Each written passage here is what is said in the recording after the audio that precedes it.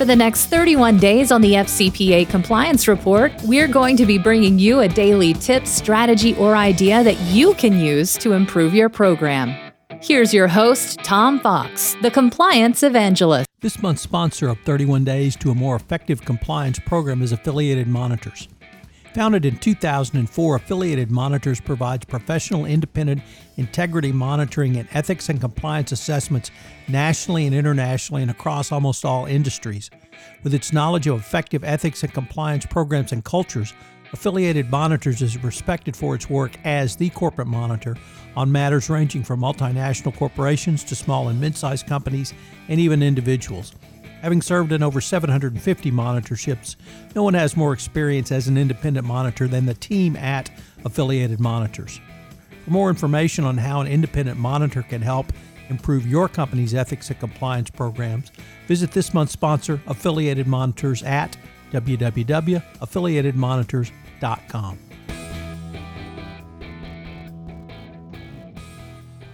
What are internal controls? Internal controls are not only the foundation of a company, but they are also the foundation of any effective anti-corruption compliance program. In the United States, the starting point is the FCPA, which requires that companies maintain an effective program of internal controls. Both the Department of Justice and Securities and Exchange Commission, in their jointly issued 2012 guidance, stated, "Internal controls over financial reporting are the processes used by companies to provide reasonable assurances regarding the reliability of financial reporting and the prevention and the preparation of financial statements. These include various components such as a control environment that covers the tone set by the organization regarding integrity and ethics, risk assessment, control activities that cover policies and procedures designed to ensure that management directives are carried out, information and communication, and monitoring. Moreover, the design of a company's internal controls must take into account the operational realities and risks attendant to a company's business, such as the nature of its products and services, how the products or services get to market, the nature of its workforce, the degree of regulation, the extent of government interaction, and the degree to which the operations in countries are in countries with a high risk of corruption." One of my favorite definitions comes from Aaron Murphy, an Assistant Solicitor General in the Office of the Attorney General for the state of Utah and the author of Foreign Corrupt Practices Act, a practical resource for managers and executives, who said, "Internal controls are policies, procedures, and monitoring and training that are designed to ensure that company assets are used properly with the proper approval and that the transactions have been properly recorded in the books and records. While it is theoretically possible to have good controls but bad books and records and vice versa, the two go hand in hand. Where there are record-keeping violations and internal controls failure is almost presumed because the records would have been accurate had the controls been accurate." Internal controls expert Joe Howell, the executive vice president at Workiva, has said that internal controls are systemic measures such as reviews, checks, balances, methods, and procedures instituted by an organization that performs several different functions.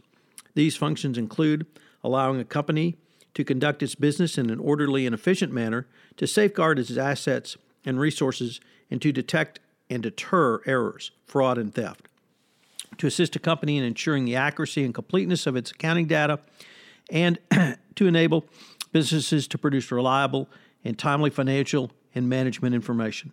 Also to help an entity ensure that there is adherence to policies and plans by its employees, applicable third parties, and others. Internal controls are entity-wide, not limited to simply work by accountants and auditors. For compliance purposes, controls are those measures specifically to provide reasonable assurances that any assets and resources of a company cannot be used to pay a bribe. This definition includes diversion of company assets, such as unauthorized sales discounts or receivable write-offs, as well as distribution of assets. The FCPA guidance goes further to specify that internal controls are a critical component of a best practices compliance program. This is because the design of an entity's internal controls must take into account the operational realities and risks attendant to the company's business, such as the nature of products, how the products or services get to market, the nature of its workforce, the degree of regulation, the extent of government interaction, and the degree to which the operations are in a high-risk country. The Committee of Sponsoring Organizations of the Treadway Commission, or COSO, as I'll use throughout this podcast series this month, in its 2013 Internal Controls Framework, defined internal controls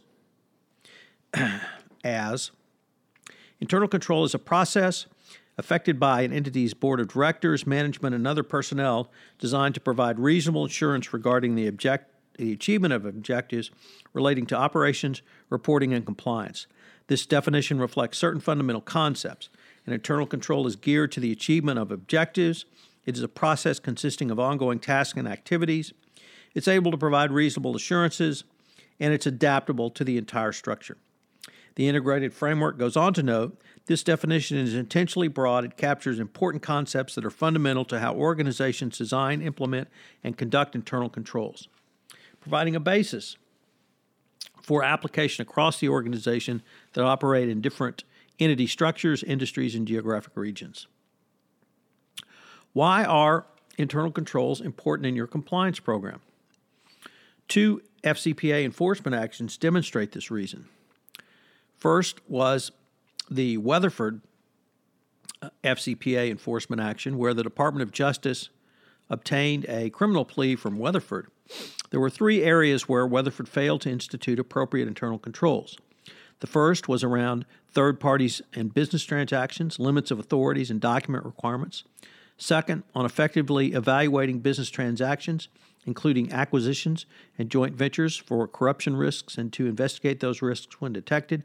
And finally, around excessive gifts, travel, and entertainment, where such expenses were not adequately vetted to ensure that they were reasonable, bona fide, and properly documented. The second case involved the gun manufacturer Smith & Wesson.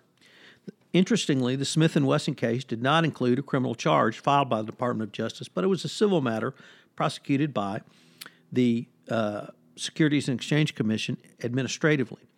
In its administrative order, the SEC stated, Smith & Wesson failed to devise and maintain sufficient internal controls with respect to its international operations.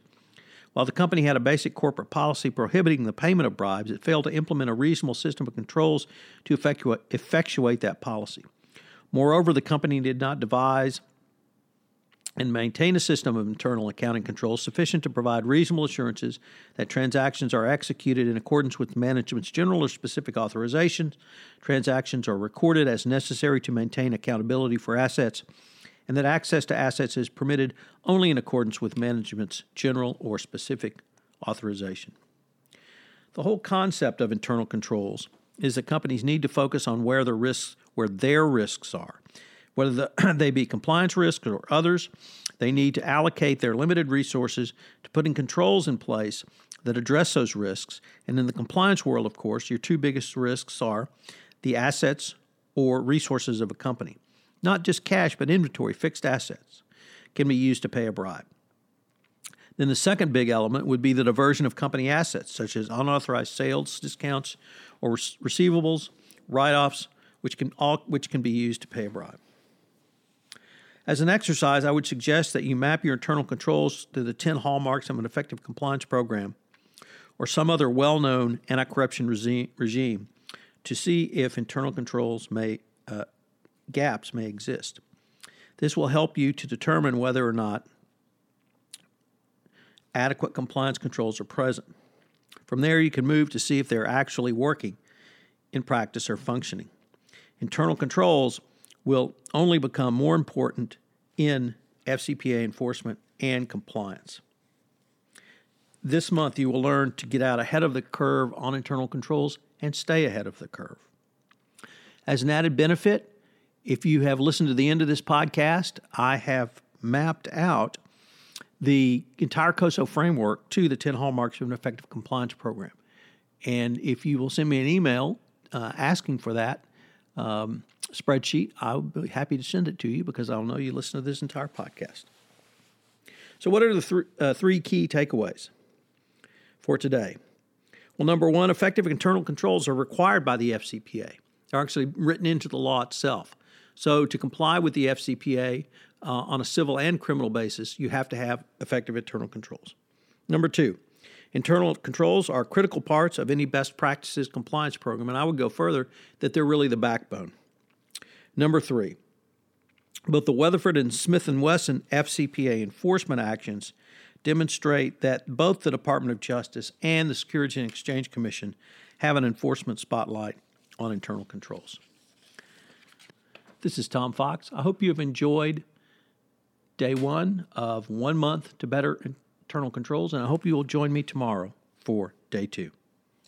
This is Tom Fox again. Hope you've enjoyed this episode of 1 month to better internal controls. If you've listened to this podcast on iTunes, I would greatly appreciate it if you would rate this podcast, as it would help in our rankings. Get the word out about the only 1 month podcast series, which enables you to design, implement, and enhance a better compliance program. Also, if you have any questions, please feel free to contact me at tfox@tfoxlaw.com. This is Tom Fox. Thank you very much for listening, and I hope you will join us again tomorrow.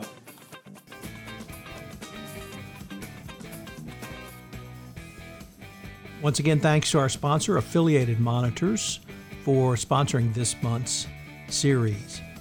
This production of 31 Days to a More Effective Compliance Program is a special production of the Compliance Podcast Network. I hope you will join me again tomorrow.